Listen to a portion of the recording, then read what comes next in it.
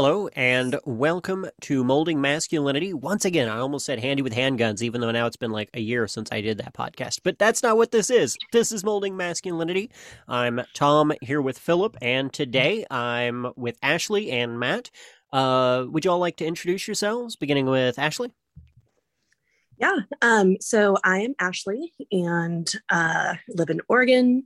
Got one daughter. She's 4 years old and slightly feral, but pretty fantastic. And I'm horrible at talking about myself, so I don't know what else you want to know. That's great. Matt? My name is Matt, of course. I'm from Oklahoma. Um, and I don't have any kids of my own, but I do have about 50 fifth graders that I teach. So lots of fun. Cool. I actually did virtual learning stuff over the last school year, and I was supposed to be my first year of teaching middle school, so well, a few years ahead of that. But yeah, middle school social studies, and then COVID happened, and I didn't. But yeah, cool. I'm glad to have both of you here. I wasn't picking favorites there. I just picked the first name I saw and started with that person. um, but yeah, Philip, what are we going to talk about today? So we have a couple of people on here today to talk about our topic, which is dating and the dating scene. When we started approaching this, the immediate first thing that we noticed was Tommy and I are both married. And we were both married sort of before the big ubiquitousness of dating apps and modern sort of like internet-based dating stuff was popular to the point of kind of just being the default. So we went, okay, well, if we're going to talk about, dating and how to date and how that relates to, masculinity and masculine identity and stuff like that, that we were going to need some perspectives from people who are actually single and actually going through it.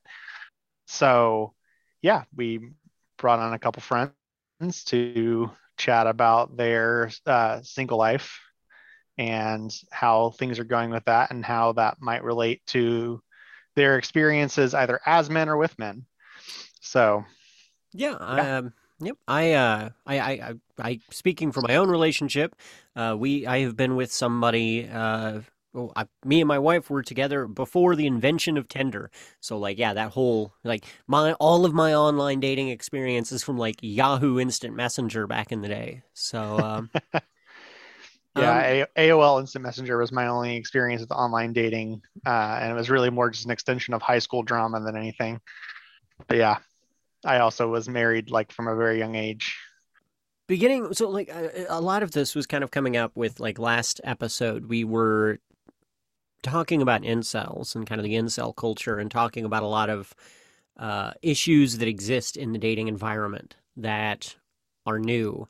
Well, diving right into it, for either of our guests, either of you, how do you think the dating environment has changed since like the rise of Tinder and such, from the before times to the now times?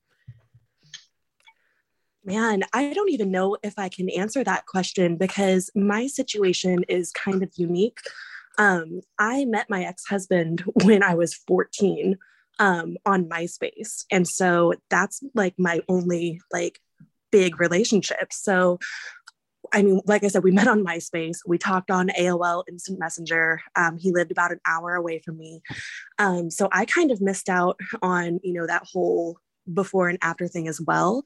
And then we got divorced when I was 28 when we split up. And then like right after we got divorced, the pandemic happened.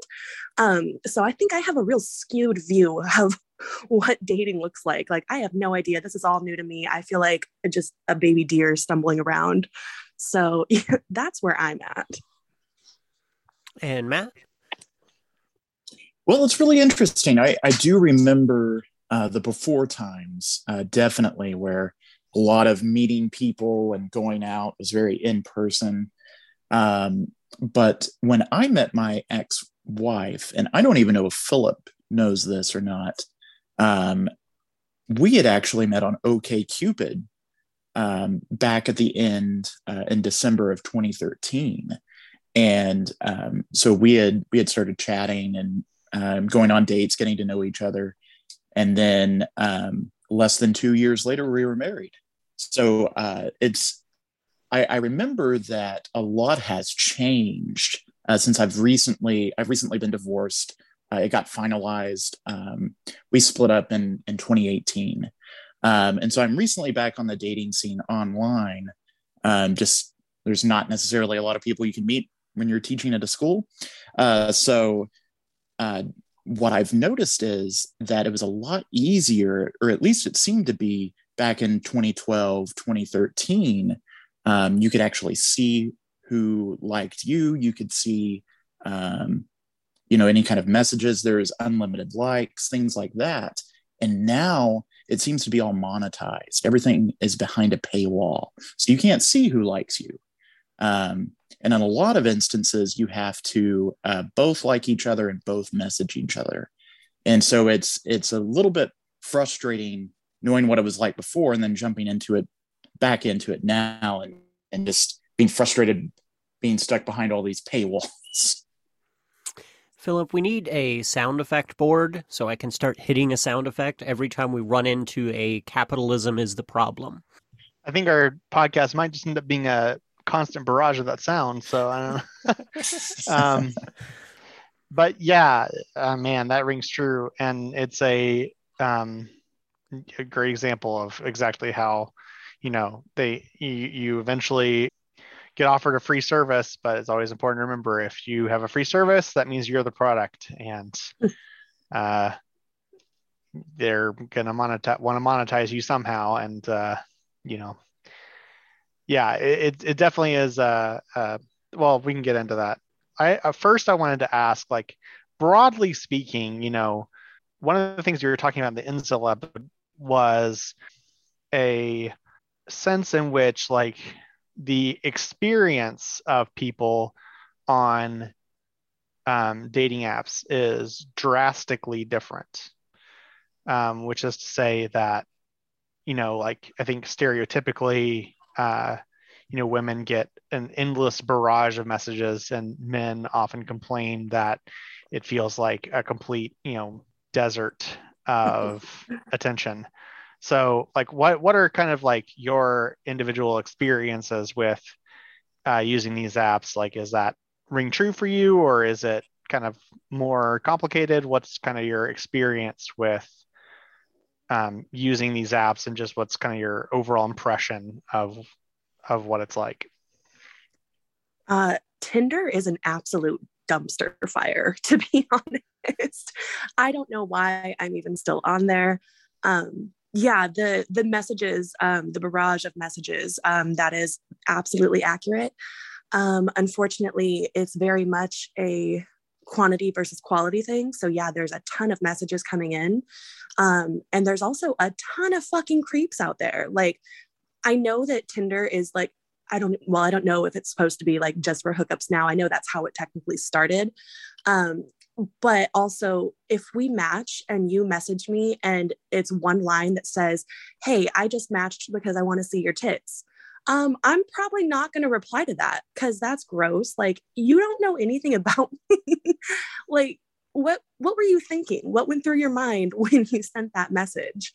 So yes, there is a ton of messages that come in, very, very few that are actually like worth replying to. But yeah, then as far as the monetized thing goes, I think with Tinder, you get like so many right swipes before you're blocked for the day, and it tells you that you can't do anymore. I've never hit that block because I'm definitely swiping left way more than I'm swiping right. So yeah, like I said, it's an absolute dumpster fire. I don't know why I continue doing it to myself. It's honestly more just entertainment at this point than I feel like trying to actually find a connection. But yeah, we'll see. But yeah, no, it's crazy out there. How about you, Matt? Yeah, one of my favorite questions when I go on a first or second date with somebody is typically to kind of bring up, so what's your experience been on this dating app, whatever dating app it is, whether it's Hinge or OkCupid, even Tinder. And typically what it is exactly what Ashley described. I mean, it's just an absolute dumpster fire. And I hear story after story of guys sending really bizarre messages, that very antisocial, just dehumanizing messages that, yeah, what are you thinking? Is what I think every time I hear those. They're repulsive to me. And there's only been one exception to that rule, where one girl I went on a date with said that she had never had a negative experience. But it also seems to spill out in actual dates too, where guys will do inappropriate things, say inappropriate things, or look completely different than their profile picture. Yeah. What's your personal experience with using the apps? Like what is your impression of what it's like to use them? Yeah, so for me, it's not necessarily like a barrage of messages. It is rather low. I know on most apps, I'll have 5 to 10 likes, and that's probably every month, other month. Whereas I'll talk to girls that I go on a date with, and they're at 99 plus, and it just sort of stops at that. It stops going up. Yeah, that's mine right now. Yeah, so that is one difference that I've noticed personally. But typically, lots of things happen. Some people call it ghosting. I think what happens is typically women are getting messages from multiple people, and for one reason or another, they're talking to multiple people at the same time, and for whatever reason, oh, this guy messaged back that I was really interested in, so I'm going to stop talking to these guys, and I'm going to focus on this one person. And I think that's probably the best explanation for what happens with the ghosting scene. But when you finally do actually meet up and plan a date, my experiences have really been positive. I can't think of, with the exception of one experience, mine have always been positive. Very cool.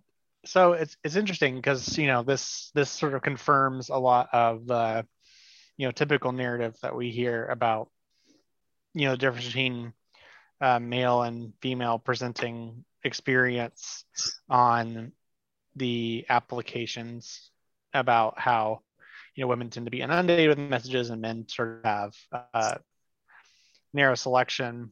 I'm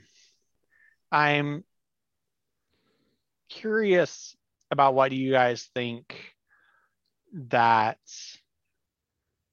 where that difference comes from. Like what is it that makes you sort of feel like that like, why do women not swipe right more, or why do men swipe right so often? What's kind of your sort of impression as to like what's going on there? I mean, I saw this this viral video on Facebook one time where someone was like at a baseball game or something, and they were zooming in on this guy sitting a couple rows ahead of them, and the guy was on Tinder and just swiping right continuously, like nonstop, not looking at the profiles, not reading the bios, just swipe, swipe, swipe, swipe, like throwing a real big net out there. So it's almost like he's just looking for anything, versus I have a very specific kind of order of things when I'm on Tinder. I look through the first couple pictures. If I think he's cute enough, I'll open the profile, read the bio. If I like his bio, then I'll swipe right. So it's a lot more involved for me, versus, like I said, I'm not just out here swiping right until I find a match. But yeah, there's also like, I have a very strict list of criteria that is like an automatic swipe left for me personally as well. So like if they don't have a bio, no. Like if you're not even going to take the time to do that much, then no. If they are holding a dead fish or posing with a dead deer, I swipe left. Republicans or conservatives swipe left. So, and I could take up the entire podcast telling you what my criteria for an automatic swipe left is. But yeah, I don't know. I just feel like men, and I don't want to say all men, but I do feel like men tend to be a little less picky. So maybe that's kind of the difference, at least in my experience. So, how about you, Matt? I think there's a couple of things that may be going on behind the scenes. One, and this is just speculation on my part, I think one, there may be more male users of these apps than there are female users. And I don't want to try and speculate why that might be, but I think that may be the case and what's going on with some of the disparities.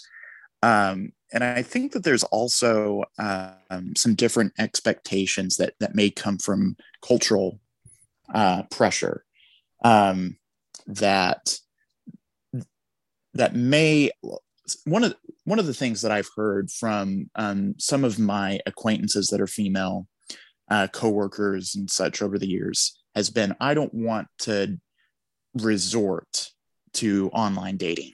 And there's sort of this stigma that, oh, I have to go and resort to looking online to find somebody. And so I feel like, I don't know this for certain, this is pure speculation, but I feel like there's that pressure, possibly even more for women, that it's a bad thing if you're having to go online to find somebody to date. Mm-hmm. And whereas for men, it's you don't have quite that same pressure that you used to. It's sort of like, you're looking for a prize, you're looking for something to get as a guy. And so, you're just going online just like you would to shop. And I think there's that cultural pressure that's kind of driving that behind the scenes. And then that leads to what we see, what we observe. And I think it also leads to men maybe expecting something different than women expecting on dating apps.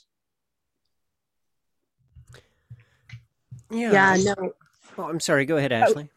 Oh no, I was just going to say, building on that whole like stigma thing, there's people who put in their bios, they're like, oh, we can lie about how we met. We can tell them we met at the library.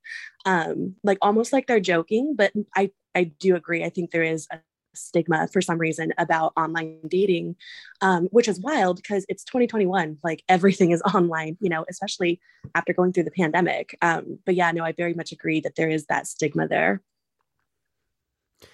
Yeah, I mean, I a very long time ago. Now I'm doing the math in my head. I think it would have been like '09. Yeah, I met someone online, and I actually like they ended up living with me for a very short time. But I definitively told like everybody else I knew that we met. Like we had a whole different story about how we met, and it was definitively not online on a chat room. Like, and of course, like that was. I mean, it wasn't before dating websites. Like dating websites were around, but we met on like a random chat room. Because I mean, I wasn't gonna like pay for like Plenty of Fish or any of that stuff that was going on at the time. And in like '09, like Plenty of Fish and stuff like that was more geared towards like older adults, and I was a 19-year-old kid. But yeah, to the point. Yeah, no, there was definitely a stigma around that then, and I would imagine that a chunk of that is around today. It's funny because I remember that stigma like around that was like, man, my memory about that is one that basically the idea that meeting people on the internet was dangerous, and there was a sort of embarrassment of like admitting to everyone that you did this thing that everyone would be like, wow, I can't believe you did that. That's really dumb. You guess you got very lucky, and like pushing back against that narrative and saying like, I actually don't think it's that dangerous to meet people online. I remember this very specifically around meetups that would happen among guilds in World of Warcraft, because I was really into World of Warcraft when I was in my early 20s. And like guilds would meet up in person. People from all across the country would like go in and meet at some place. And like people would make jokes about like, all right, well, I'll hopefully be back here in a week and not be murdered. Like about any time like you were going to meet someone on the internet, it was like almost guaranteed to be paired with a joke about possibly being murdered by an axe murderer or something. And I feel like a lot of that stigma stems from that sort of perception, which is interesting because while the internet like certainly does carry a amount of predatory behavior, a lot of that is like very hyped up in the media of stuff of making it out to be like super ultra dangerous when it is at least only slightly more dangerous than it would be just meeting people at a bar or whatever. Possibly less dangerous because alcohol's not involved. Yeah, I mean that's what I was just kind of processing in my head is like I remember, I mean like when I was a kid, when I was a teenager, my mom was single and dating, and of course, as an older person, dating in a kind of older way, and I mean like she was going to the bar and she would meet people at the bar, and that seems way more dangerous to me when I think that through in my head, like especially like in the early 2000s when we didn't have a smartphone on us where we could research people on the fly. Meeting somebody in a bar and then potentially going home with them without like having any background done on them sounds way more dangerous. Like going to a second location with a person you just met and you have no background information on them. Yeah, that sounds way more dangerous to me than meeting somebody online in the modern times, especially where like, most people, you can get some pretty comprehensive background information on a person. Yeah, I think that's a generational thing, because, our parents they raised us as, very stranger danger. You don't meet people online, it's dangerous. And my mom, even now, I'm 30 years old and my mom is still, anytime she knows I have something going on, she's be safe, make sure someone knows who you are or who you're with and where you're at, and text me when you get home and make good choices. And I'm like, Mom, like you need to relax. Like I've been talking to this guy for almost a month, like, because I like to talk to people for a little while before I actually meet up with them. But yeah, I think it's a generational thing there that they're still very like, oh, you're going to get murdered if you go out with this guy. And I'm like, I'm probably not. Like, he's probably not using Tinder if he's a serial killer, like, because that leaves quite a trail. Like, think about it. Yeah, no, I hear that from her all the time. She's very concerned about my online dating. Absolutely. And that's been in my experience as well. I've been on several dates where my date is getting bombarded with text messages asking, are you okay? Did you make it? Is the guy real? Let me know if you're going somewhere. And it's and a couple of dates even had multiple people, friends, siblings, parents, grandparents texting them, and they would have a group text. Yeah. And she was just providing updates like, and so that's definitely been in my experience as well. But of course, me being a 33-year-old male, no one is texting me or telling me to be safe or so right. there is that kind of gender difference there that I've noticed. I mean, I had over the summer, I had one guy that I met on Tinder come over. We were going to make dinner and watch a movie, and my best friend made me send her a picture of his license plate. And then also a picture from his Tinder. She's like, you need to be careful. If anything does go down, I need to know who this guy is and a way to track him down. So yeah, she literally made me send her a photo of his license plate. And like you said, I think there's a little bit of a gender gap there. I'd imagine that you're probably not out there taking pictures of your date's license plates just in case. Yeah. Oh yeah, no, because I feel like that would even send the wrong message. Like, oh great, this guy I just met online. He's Some creep pictures of my license plate. Yeah, that's exactly what I was about to say. If a guy comes and starts taking a picture of your license plate, you're immediately assuming it's like this guy's a stalker, 100%. Right. Like, yeah. Right. Which is actually really interesting because this rhymes with a lot of the stuff that we talk about on the podcast. Of like right here, we have a very stark difference between the male and female experiences, where you have men who are perceived as predators and women who are perceived as prey. Not to say that that is not somewhat based in a completely rational, self-preservation. Like there are enough dangerous men out there that you have to be, cautious. Obviously, like women get all kinds of advice about like carrying your keys in your hands when you're going through parking lots or whatnot. Like, but like as a message, to send out to people who are concerned, like, because this podcast is primarily concerned with the sort of male angle on it. Like, I want to like emphasize here that like this is a perfect example of the way in which toxic masculinity harms men. It's not just the fact that like women have to feel in danger all the time, which obviously sucks for women, and there's lots of discussion about that. But I won't bother mansplaining here. But like, think of how much this sucks, guys. Like, it's you have to go on a date and like, like knowing in your head the whole time, like even if you're like completely, wholesome intentions and none of that or whatever, like you have no intention of doing anything harmful, right? You have to know in your head, I'm going to be, until we reach a certain level of trust and familiarity, I'm dangerous. And I have to realize that all of my actions are going to be interpreted through the lens of someone who might be looking to hurt this person. And that is miserable. Yeah. It like, don't like, if you like, this is why why the men in the audience should want to change the culture surrounding men's stuff, because it's not like, this isn't pleasant. This hurts us and it makes us harder. Like if the barrier, like if you want the barrier to be lower for being able to go out on dates and do that, like women need to feel safe. Like if this is what you have to go through to go on a freaking date, like you're going to need to be very highly motivated to jump through all those hoops to make sure that you're safe. If the barrier was just lower, it would be a lot easier. But but we have to make it lower by being safe. Right. Safe people to be around.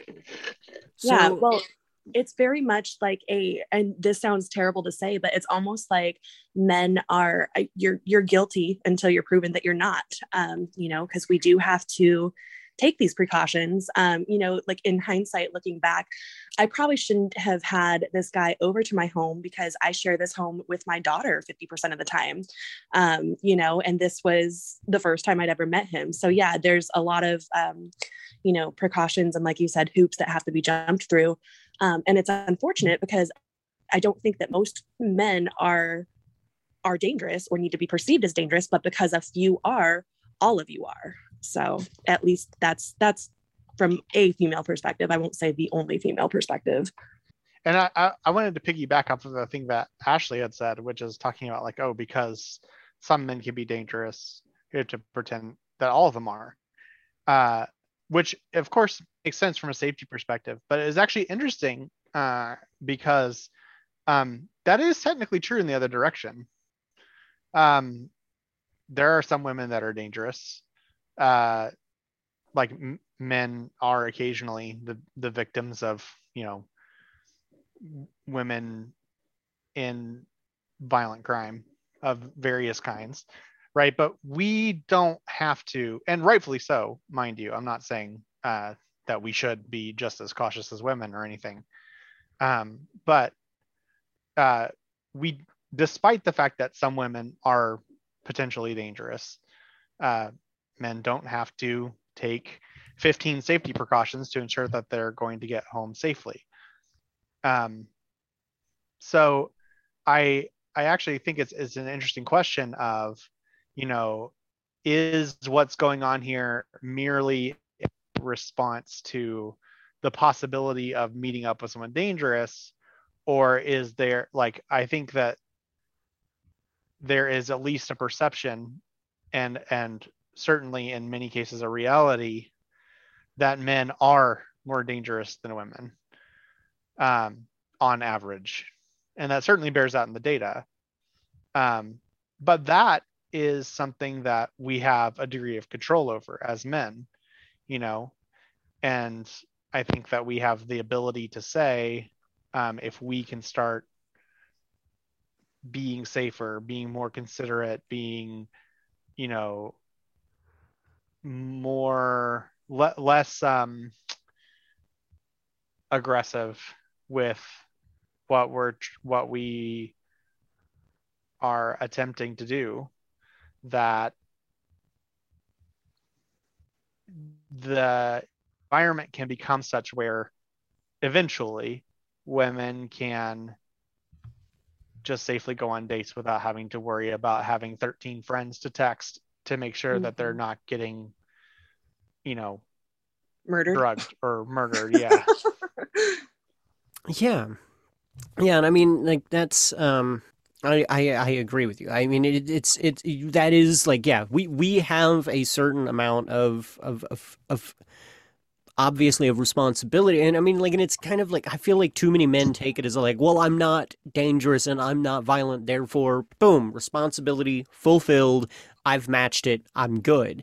There's a lot of like in making sure that you provide a safe environment, and that, like, thinking about how if you invite somebody to a date somewhere, making sure that it's a safe space for them to feel comfortable being on a date with somebody. Don't be like, hey, can I come over to your house for the first time? I just met you on the internet. This sounds great. Taking other people's safety precautions into mind. Of course, like we talked about, there's a side of that feels really shitty, which is the side where you just know that the other person sees you as a threat. But there's also a side of that that's just general consideration. It's same as, like, selling something on Facebook Marketplace. I'm going to be generally considerate of, and I'm not saying that dating is like, to my point, like, I'm going to try to be considerate of what another person is going to feel comfortable doing. And I think not enough men take that into account when dating. I think that's definitely something I've encountered with, like, men who are friends of mine, who, will tell me about, like, well, I asked her to do this and she wasn't interested. I'm like, well, dude, that sounded like a great way to get killed. Like, like, just met a girl online and, like, invited them to go to, like, a lake house for the weekend with them. We're like, no, dude, no person in their right mind would do that. Well, but I'm a safe person, but they don't know that. Like, just having that consideration for another person, I think is a step. This is a conversation I have with my children all the time. They'll do something or say something that it'll be something like, oh, like he will always blow off his brother, or whatever. His brother is like, hey, come play with me. He'll like, no, I'm doing something. And I have to say, like, bud, if you go up to someone all the time and you say, I want to play with you, and they always blow you off, what do you walk away thinking? And he's like, well, I think that they don't play with me. I was like, right. Do you not want to play with your brother? He's like, no, I do. I'm doing something right now. I'm like, but from his perspective, all he has to go off of is the way that you act towards him. It doesn't matter what's going on in your head. Nobody but you has access to that. You have to imagine what the other person's perspective are like, and then imagine seeing yourself from their perspective. And you have to factor that into how you want to come off. And if you don't do that, you can't act surprised when you act super weird and suspicious. And then someone's like, oh, hey, you're weird. I don't want to be around you. And then you're like, well, I wasn't going to do anything bad. And they're like, well, they don't know that, bud. They don't have access to your internal head. That doesn't matter to anyone but you. All that matters to everyone but you is what you do on the outside.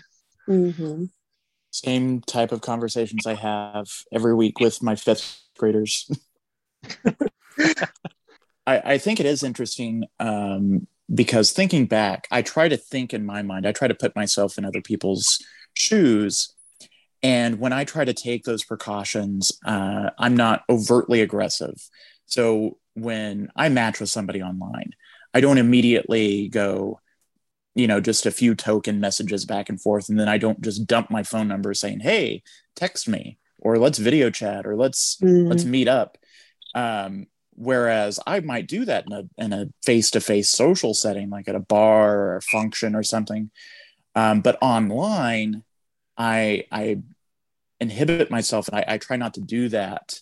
Um, and I'll make sure that it's days, maybe even a week of talking before I try to bring up, well, hey, this app is really annoying. I hate messaging on here. It's a terrible experience. Here's my phone number if you want to text me. And the problem is that although it works sometimes, other times I've noticed that it is read by women as being disinterested in them.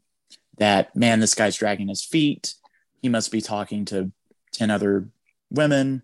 He's obviously not interested in me. He's just dragging me along. And it's frustrating because you're just kind of pulled in those two different directions, and you're trying to find that balance. And I feel like there's been at least a handful of women that I've initially met that there's a lot of potential and chemistry that they unmatched.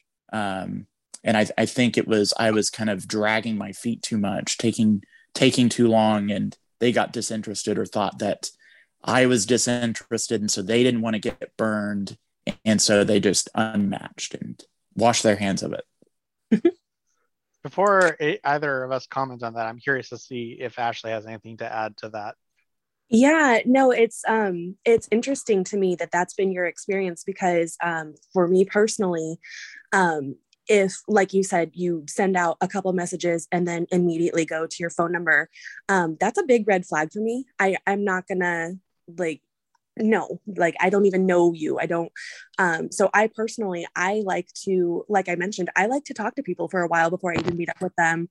I like to talk and make sure that we actually have chemistry on the app before I give out my phone number. So, if it takes, a couple days or whatever, like that's fine. I'm more into that than I am you immediately demanding my phone number. And I've had guys actually unmatch me because of that reason. Exactly. They'll ask for my number and I'll be like, I'm not comfortable with that quite yet. But I don't know. I guess it's kind of hard to gauge because the guy that I'm talking to right now, the main guy that I'm actually most interested in, he and I exchanged numbers the night that we matched. And it was actually me that initiated it. And the reason that I did so is because Tinder has a character limit on messages, and both of us were just constantly going over it. Like, it got to the point where I had to switch over to my notes app, type out what I wanted to say, and then copy and paste it in pieces. So I told him, I was like, hey, this conversation seems to be going really well. Is it too forward for me to suggest switching to text? Because that would be easier. So yeah, like I said, it was the day we matched, but the chemistry was there, the vibe was there. So I initiated that. But yeah, no, it's interesting to me that I said some women are thinking you're not going fast enough, because in my experience, it's been the opposite, where they're trying to move too fast, and I'm just not comfortable with that.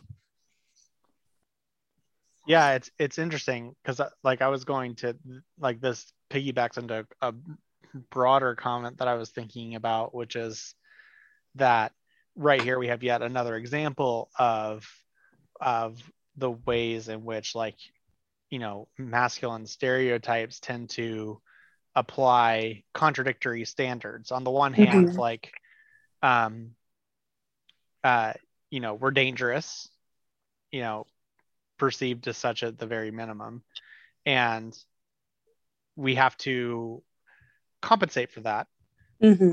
by taking into consideration. But the problem is we have a contradictory pressure, which is that men are generally expected to be aggressive. Yeah. And I don't mean that in like a physical way. I mean that specifically like I think we all kind of probably grew up in an environment where it was generally expected the guy asks the girl out, the guy Mm-hmm. proposes, the guy does like kind of the things that move the relationship forward. Like, that's the Mm-hmm. expectation.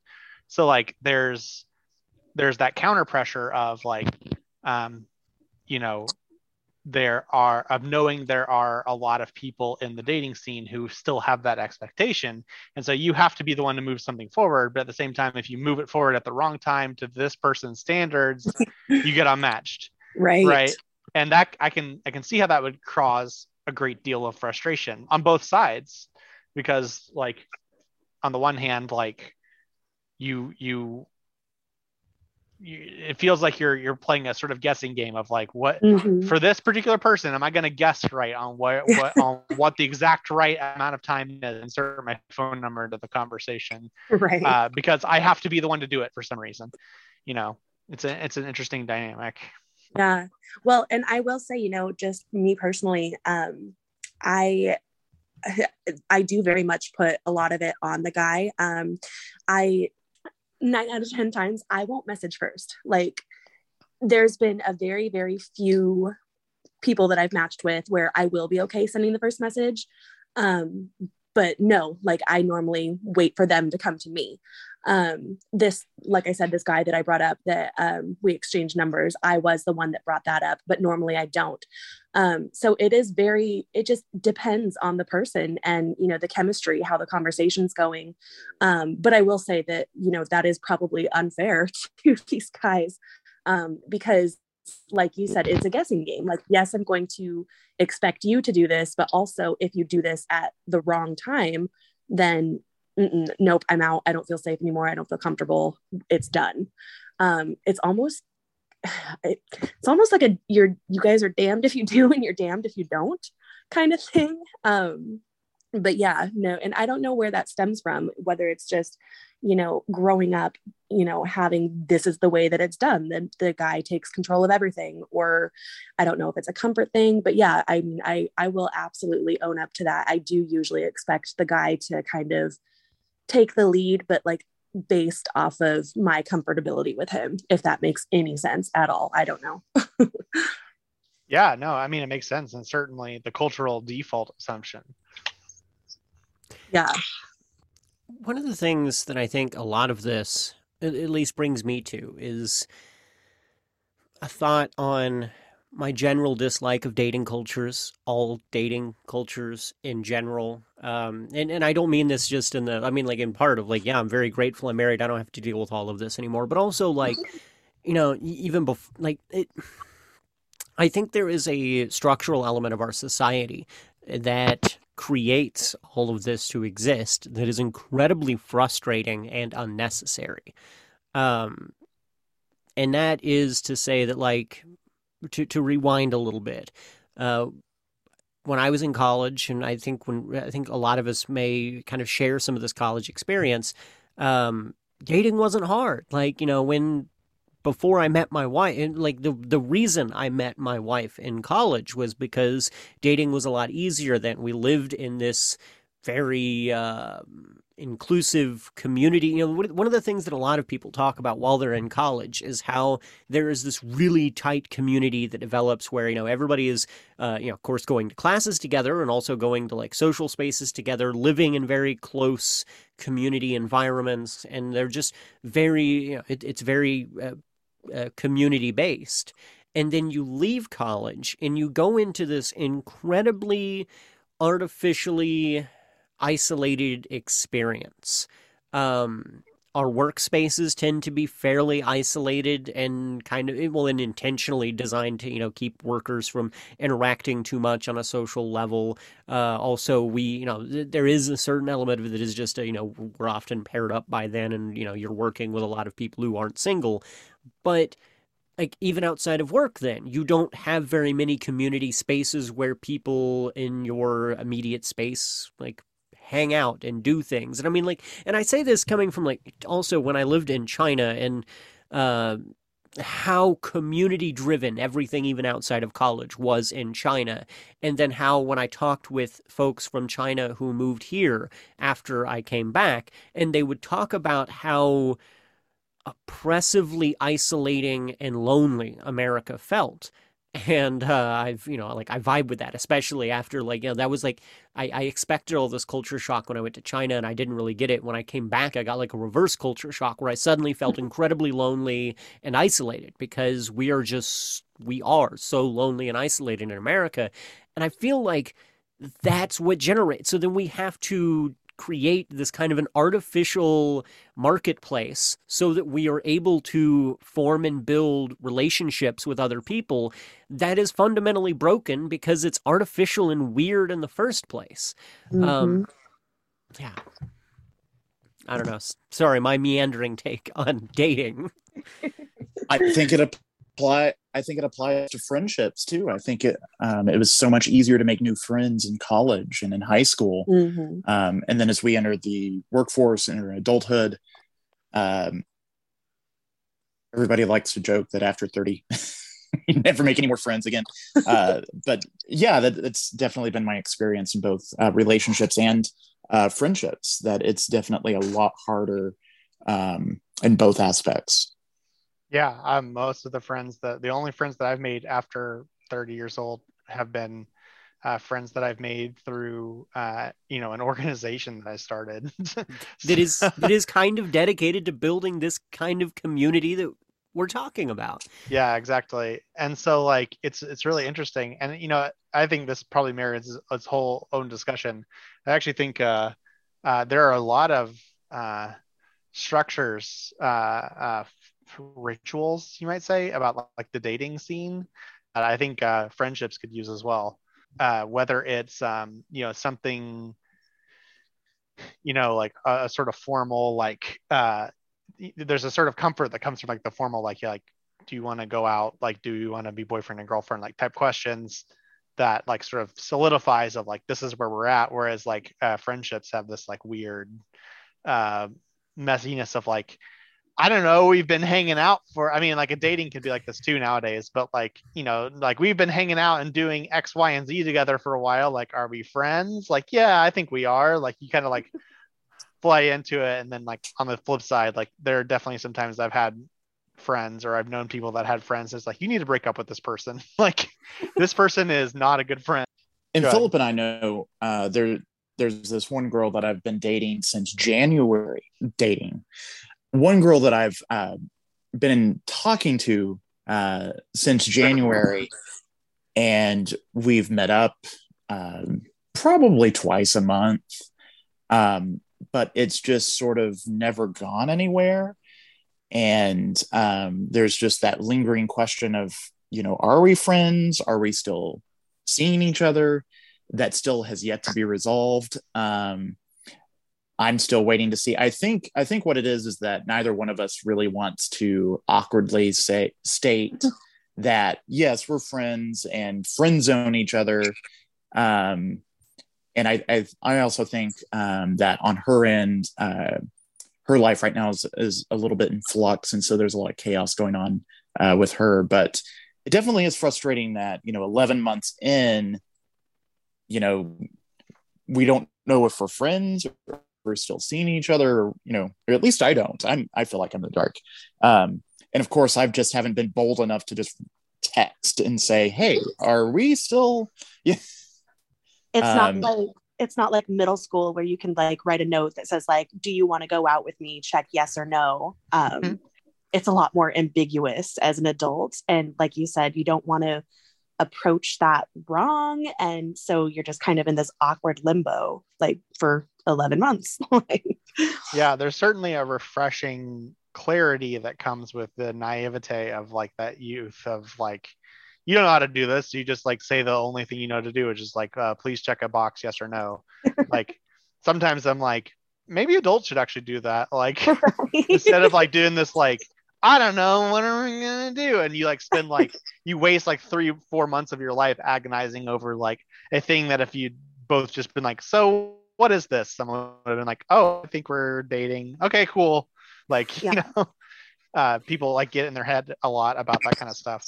Mm-hmm. See, this is where I'm just a psychopath because all the things you're all talking about how you hate about dating is like that was the thing I enjoyed. And when I'm listening to like how the dating environment works and all this like structured regimental stuff, and I'm like, that sounds like a nightmare. I would never want to meet somebody under those conditions. Like all of my relationships, well, like actually, not, okay, my wife and I, we definitely like immediately met and were like immediately like we want to date, like we want to see each other like as in a like that form of relationship.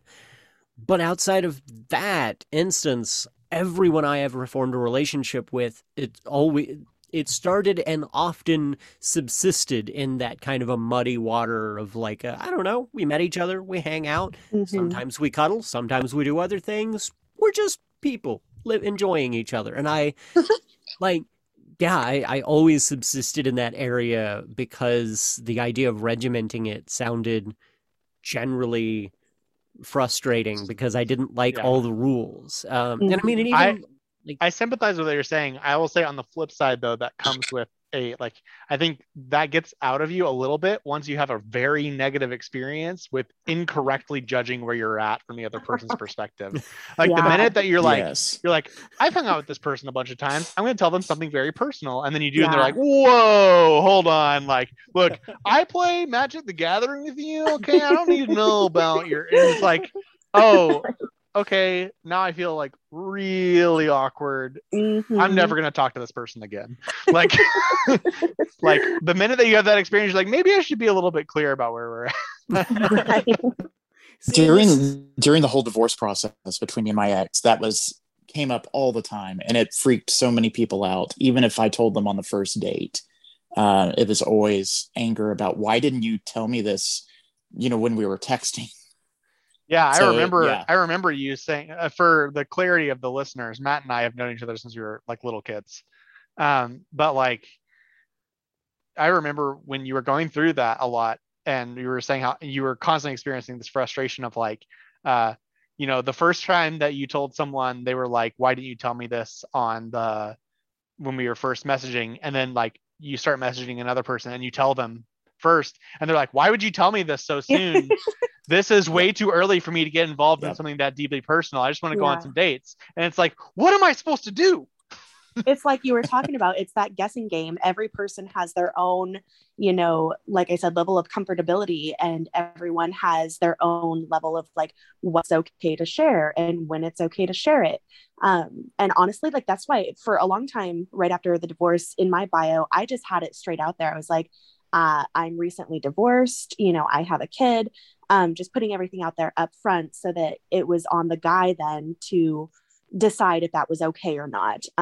But yeah, like you said, it's a guessing game because everybody has different expectations. Everybody has their own like standards of what's okay to share and when it's okay. So you're just left kind of shooting in the dark and hoping you land on target, I guess. Yeah. Well, fortunately for you, the guys don't read the bios anyway. Yeah, So. right. And of course, I'm thinking in my mind that girls probably do read bios more than guys do. And so I'm thinking to myself, well, I don't want to put that I'm recently divorced or separated. And then to kind of clarify that the divorce is ongoing or in the process, because then I'm thinking, oh, they're going to filter guys like that out. Yeah. And I'm trying to think, if I was a girl and I was single and I was trying to look for somebody to date, I don't want to mess with somebody that's in the middle of a divorce, because they may get back together and then that's super awkward. Yeah. So I'm just going to avoid it all. And then I'm thinking, well, I don't want to miss out on somebody that is like, oh, you guys have been separated for a year, but your divorce isn't finalized. Okay. That makes more sense. I'm fine with that.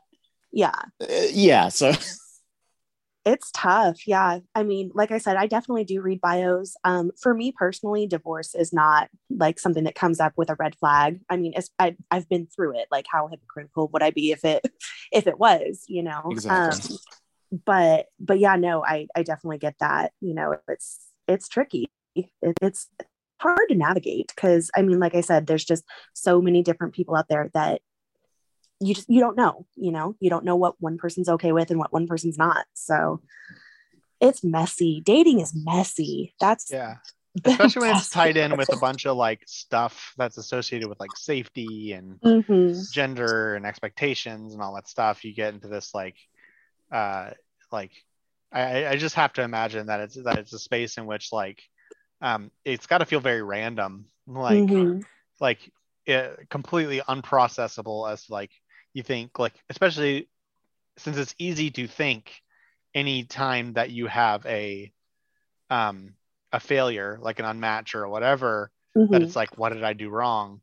Yeah. Which is sometimes the right question to ask because sometimes you are the problem. But then Yeah. again, sometimes it's not the right question to ask because it's just like sometimes people aren't compatible for some reason Right. and it's nothing you can do about it. It's just not the right matchup. So it's like you can't even get like a clear answer on am I doing the right thing and it's just I'm Right. unlucky, or am I doing the wrong thing and I think that I'm unlucky but I keep making the same mistake over and over and I can never get a clear answer on that either.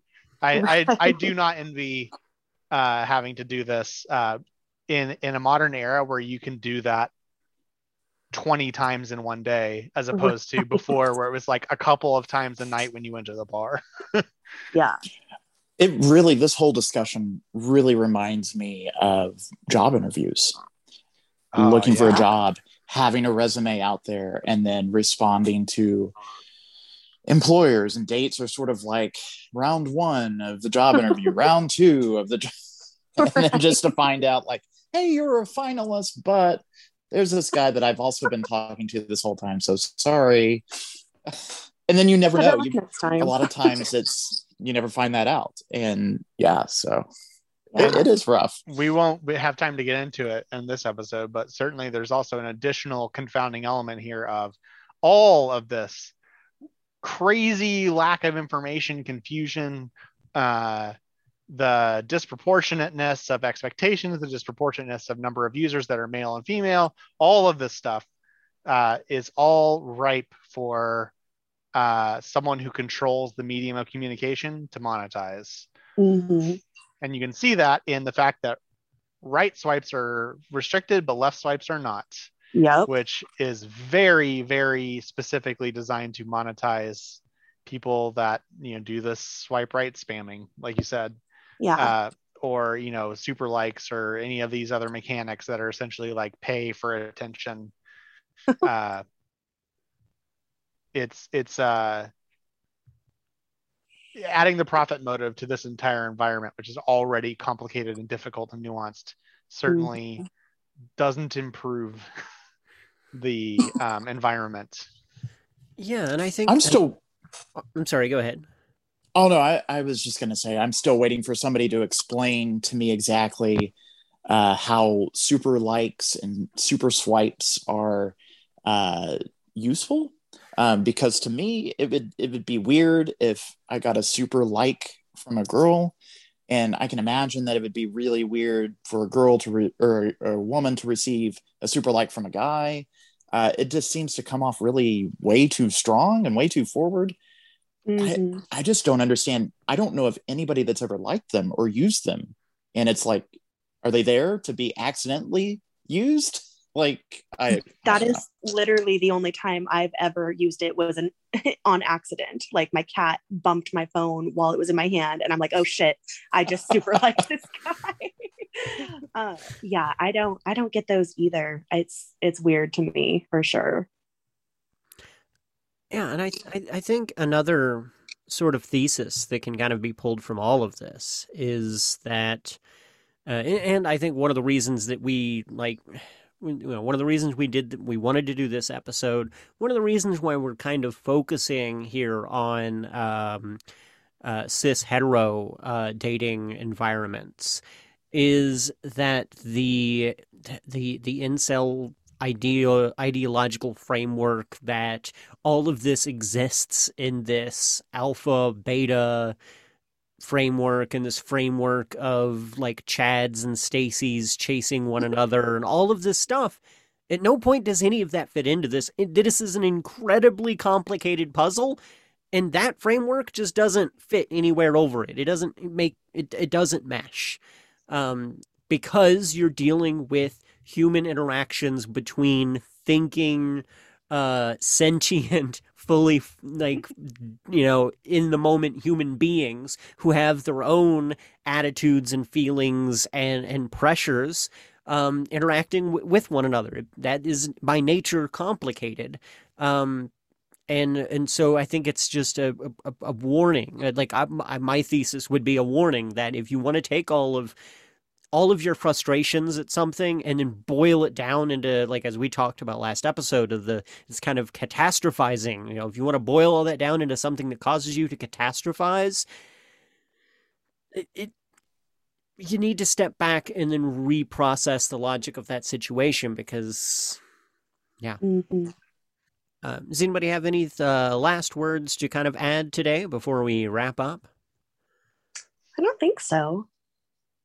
I definitely want to wish both Ashley and I luck. Best of luck on this adventure that we're going through. May you soon be blessed with the possibility of exiting, however briefly, the hellscape that is modern dating. Yes. Does anybody have an organization or social media page or anything whatsoever that they would like to plug? I do not. Definitely Red Dirt Collective. I've seen the stuff that they do on Facebook. I've been watching it grow.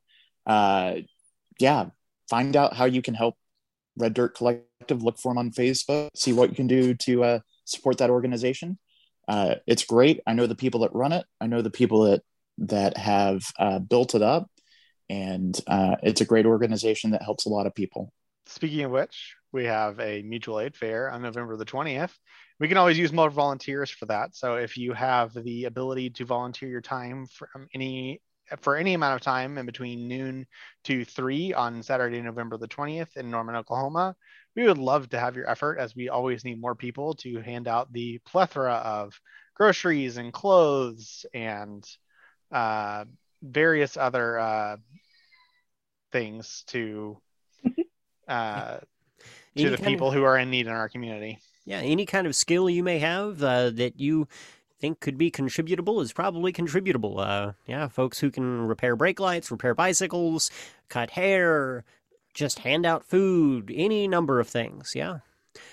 Well, I'd like to thank both of you for joining us today. This has been a fantastic discussion. I've learned a lot. I'm going to learn a whole bunch more as I go through and edit this. I always do. I'm terrible at processing in the moment, and then I'm listening to it later on like, yeah, wow, okay. Yeah. Well, thanks for having me. This was fun. It was good to get to, I feel like, not only share my experience, but also hear, the experience from the other side of things as well. So yeah. Thanks for having me. Absolutely. I feel exactly the same way. So thank you so much for having me. I appreciate getting to listen to everybody, listen to you, Ashley. It's great. Thank you. Yeah, for sure. All right. Well, thank you folks out there for joining us. Have a wonderful evening, afternoon, morning, or whatever time of day it is. Thank you.